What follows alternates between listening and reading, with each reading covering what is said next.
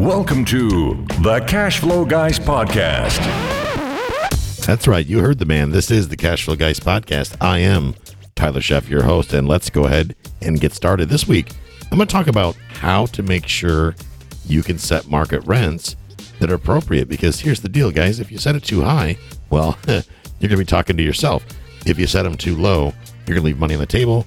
You're going to wind up not being able to maintain the property. That's going to make you a slumlord, and that's no fun. But before we get started, I want to give a shout out to our friends at Rentometer. Today's episode, as a matter of fact, is sponsored by our friends at Rentometer. Rentometer, if you don't know, is your source for up-to-date rent information anywhere in the U.S.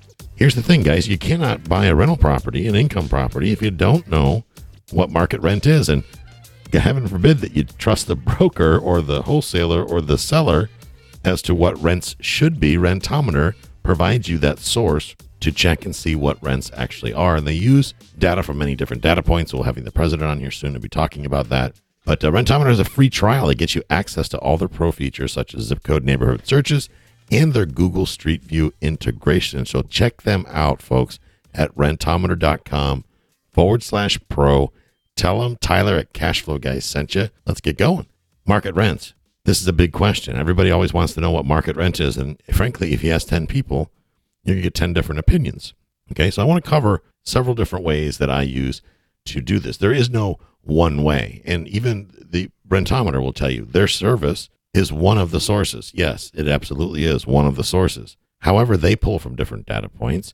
You should pull from different data points as well. Think about Rentometer as a business, as a company. Their job is to provide rent data to us. However, if they just relied on one source, then realistically, their data would probably be inaccurate. So to offset that, they use several different data points to come up with the result that they show you. Some of that is based on ads. I'm not going to spoil the party. We're going to have the president of Rentometer on. He's going to talk to us about all of that here in a couple of weeks. That said, how do you set market rents? How do you know what's too high, what's too low? Well, first of all, it helps with staying current on economic and business conditions in the area. I want to tell you a story, Uncle Tyler's story time. So today, I'm selling a house for a client. It's a little broken down fixer-upper, and we did kind of a little media event, did Facebook Lives and all that stuff, got a bunch of buzz, got a bunch of people in there. One, I like to go out and talk to the folks out in the field. I like being out in the field, rolling up my sleeves, getting dirty, that type of thing. But I love the conversations that you have with other investors when I'm at these open houses. This is why I miss doing them. It's been so long since I've done them. One of the things that I learned today, I'm having this conversation with this guy, and he owns a duplex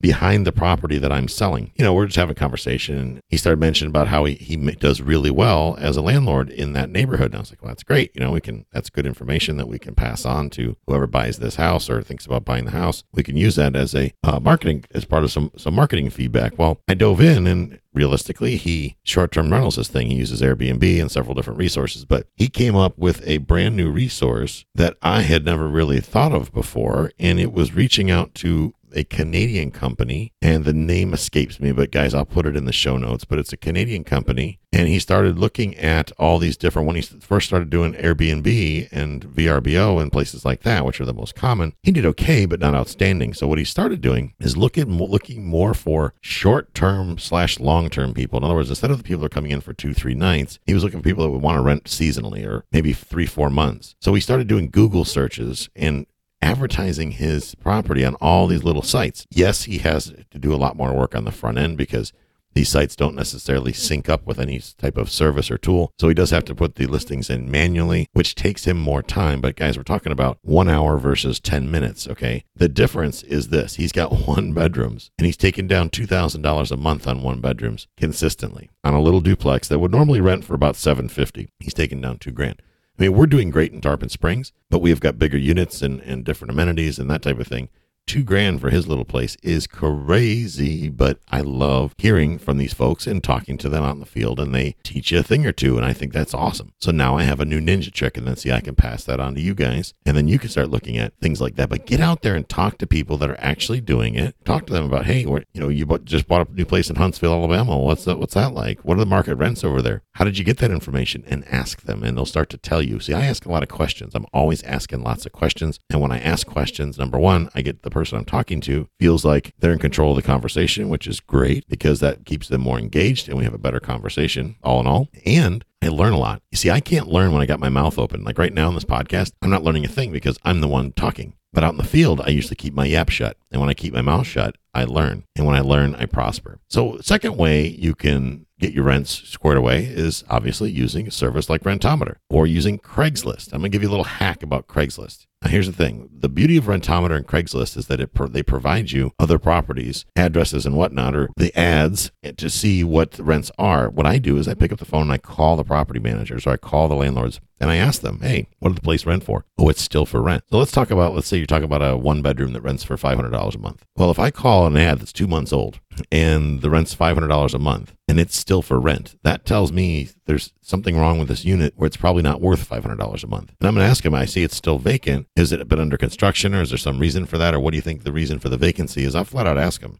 And a lot of times they'll tell you. And then essentially you take a combination of this data. You reach out, look at Rentometer. It'll give you a range because there's no exacting science in this thing. You won't know what market rent is until somebody signs the lease and both of you are happy with the number. That's what market rent is. And usually the tenants aren't the ones that are very happy with market rent. That's usually the landlords. I digress. Don't be afraid to pick up the phone and talk to those landlords and find out what the story is. Ask them how long it took to rent. Ask them, do they have other units at that same location or similar location based on their experience? Remember, people like to be the smartest person in the room. Gee, Mr. Jones, based on your extensive experience, what do you feel the rent would be for a 2-bedroom, 1-bath in the same neighborhood? And listen to what they say. The third one is going to be talking to property managers and appraisers. And here's the thing, and I've said this, I've sprinkled this into different episodes in the past, but I love talking to property managers about potential rents. Here's why. They lie. You heard me. They lie. You're probably thinking, what do you mean they lie and why would that be good information? Well, here's the deal. Property managers obviously want to make their job as easy as possible. They don't want your property sitting vacant and you blowing up their phone every 5 minutes, wondering, you got a tenant yet? How about now? How about now? How about now? So if you ask them how much market rent is, and let's say market rent's really $1,000 a month, they're probably going to tell you $900 because at $900 they should be able to easily rent your property at $900 when they're giving you what their idea of market rent is. And understand, guys, I wouldn't even say they're lying. It's just an opinion. Their opinion is always going to be lower than what true market rent is. So if a property manager tells you $900, that automatically tells me I could probably get a little more. That said, folks, if you peel them off the ceiling as far as the tenants, sometimes they're going to get mad or you're going to have a lot of turnover. So there's a fine line there when it comes to overcharging for rent. Trust me, ask me how I know. What's one thing you don't want is a lot of turnover. That said, you don't want to be giving away the farm and acting like a charity because that can backfire on you too. So it's 6 of one, half dozen the other. You got to decide which way works best for you. Talking to appraisers, and this one is a little more of a challenge, getting to appraisers. If you bump into appraisers, like when I teach folks in the Mailbox Money coaching program, they learn about team building. They come out of there with their team already built. It's important to reach out to those.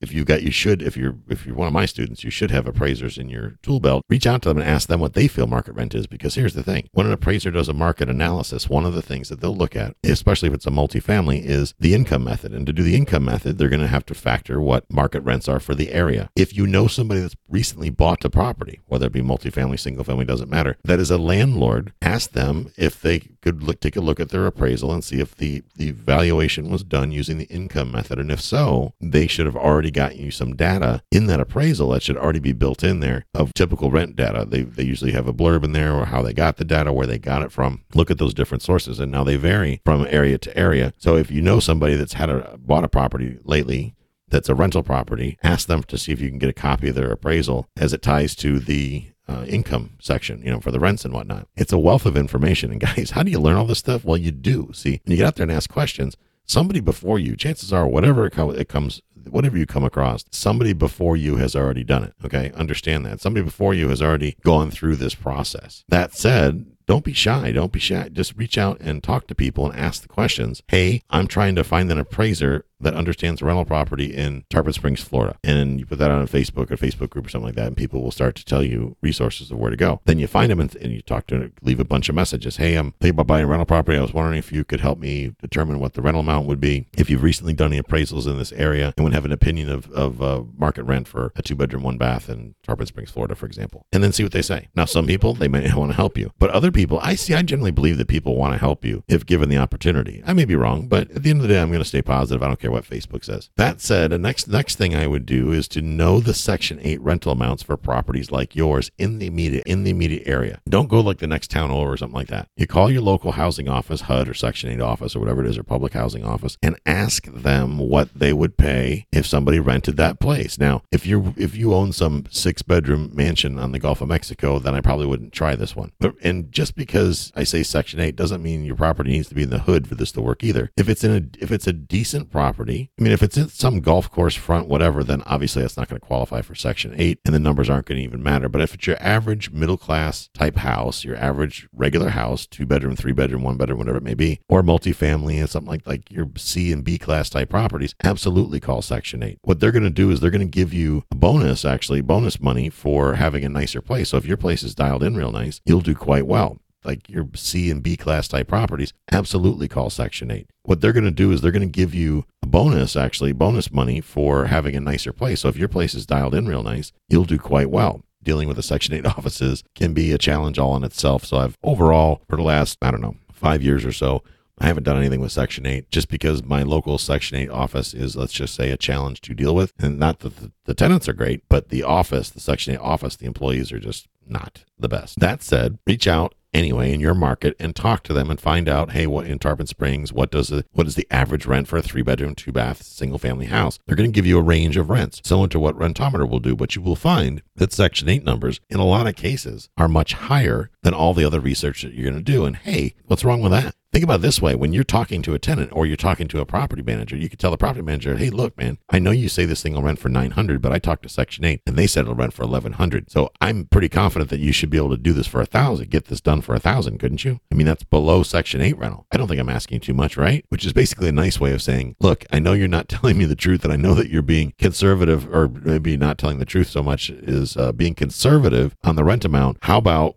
we do $1,000 instead of $900 and off we go, right? Off we go to the races, which essentially by asking for a little bit more money out of the property manager or requiring a little more money before you hire the property manager can, in a lot of cases, cover what they charge. So just think about that. The Section 8 just turns out to be a fantastic resource. And the other thing to think about is they have historical data. They have data because they're paying the rents on a lot of places around town, places that might be right next door to yours. So reach out to them and see what they have. Now, there's no such thing as one shoe fits every foot. So every Section 8 type housing assistance office in each market or city is going to maybe be set up a little differently. I'm sure I know for a fact they're not the same all the way across the board. I know other markets like Memphis, Tennessee, housing office is completely different. Very helpful staff, very nice people, good reporting and data you can get from them. So you reach out to them and they'll do well by you. So there you have it. The next thing is check statistical resources. Now there's such a thing as rental and apartment associations that like the NARPM, which is the National Association of Residential Property Managers, I think. That's what it stands for, NARPM. They put out all kinds of reports and data and things like that for markets. There are things called Sperling's Best Places. It's bestplaces.net. That is actually a website I use to look at individual real estate markets. You can break it down as far as zip code, which is pretty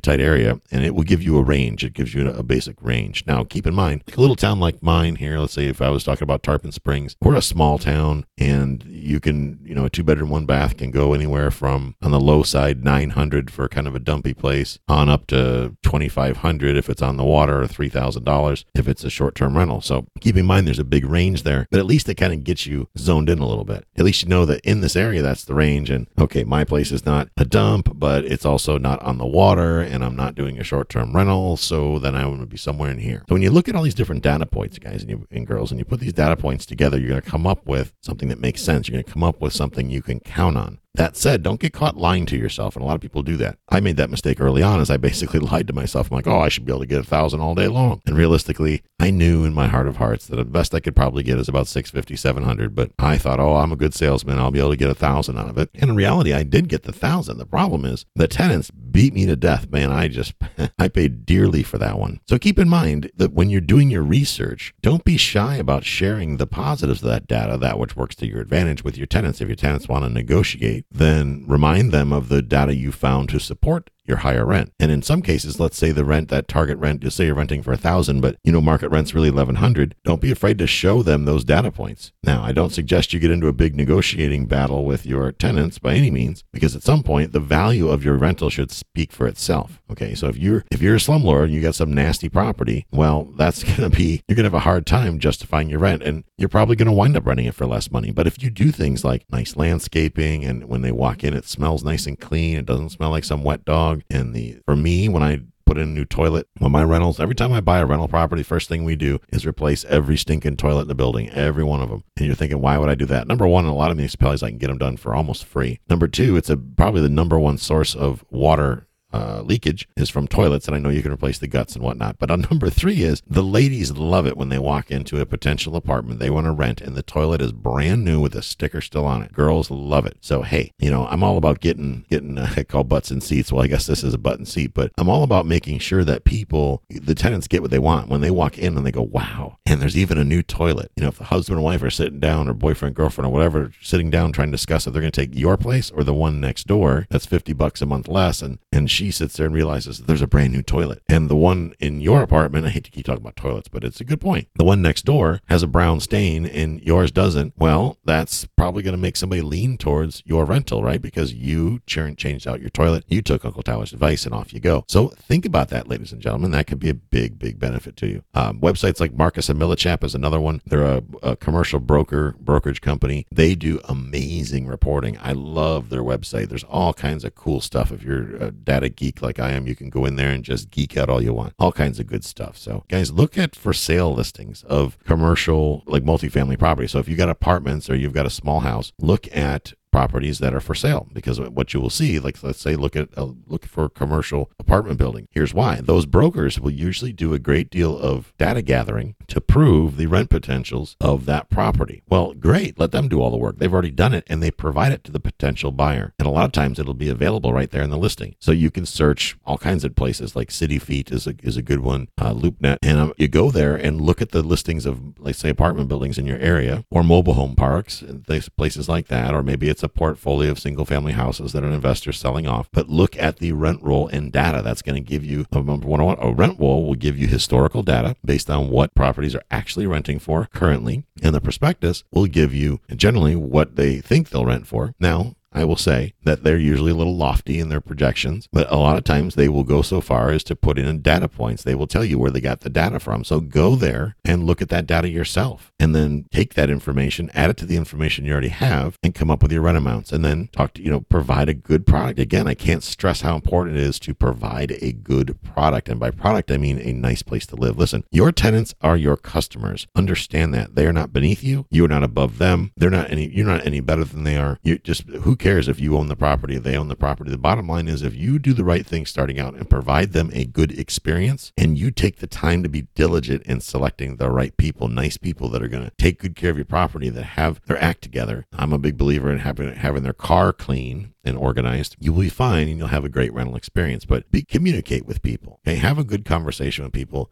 Talk to them. If they start to negotiate over the rent, explain to them where you get the data, and ladies and gentlemen, you'll have a great relationship. It's not all about tenants, toilets, and termites. Tenants aren't really all that bad. And yes, there are some challenging ones. I mean, you could spend a few minutes on Facebook and see all kinds of challenging ones. But at the end of the day, guys, they're not as bad as they make it out to be. And I can tell you that probably more often than not, it's the landlord has a good amount of blame in the failure of that relationship, because they didn't communicate effectively, or maybe they're overcharging them, or they're gouging them, or all kinds of crazy things. So don't be that guy or girl. Take good care of people, provide a good quality product, and you should expect people to take care of you as well. So I'm going to leave it right there, guys. I hope you found value in this. If you haven't already, get over to rentometer.com/pro and get signed up for a pro free trial. I am a pro member. I use Rentometer when I do rent reports for my clients, and when we're sitting down and doing investments and I'm putting together rent rolls or rent projections, things like that, I use Rentometer data. What I love about the pro account is that I can have it branded. I've got it branded with my realty company, and got it branded with Cash Flow Guys, and it's really cool that I can do that. They put some really nice reports together. So get over there and give them some love. Rentometer.com/pro. I'm going to leave it right there, and I hope you guys have a great week. This concludes today's episode. You don't have to wait till the next episode to learn to earn. Head over to cashflowguys.com and contact Tyler and his team for more powerful tips and ideas, so you can can start generating multiple streams of income and escape the rat race.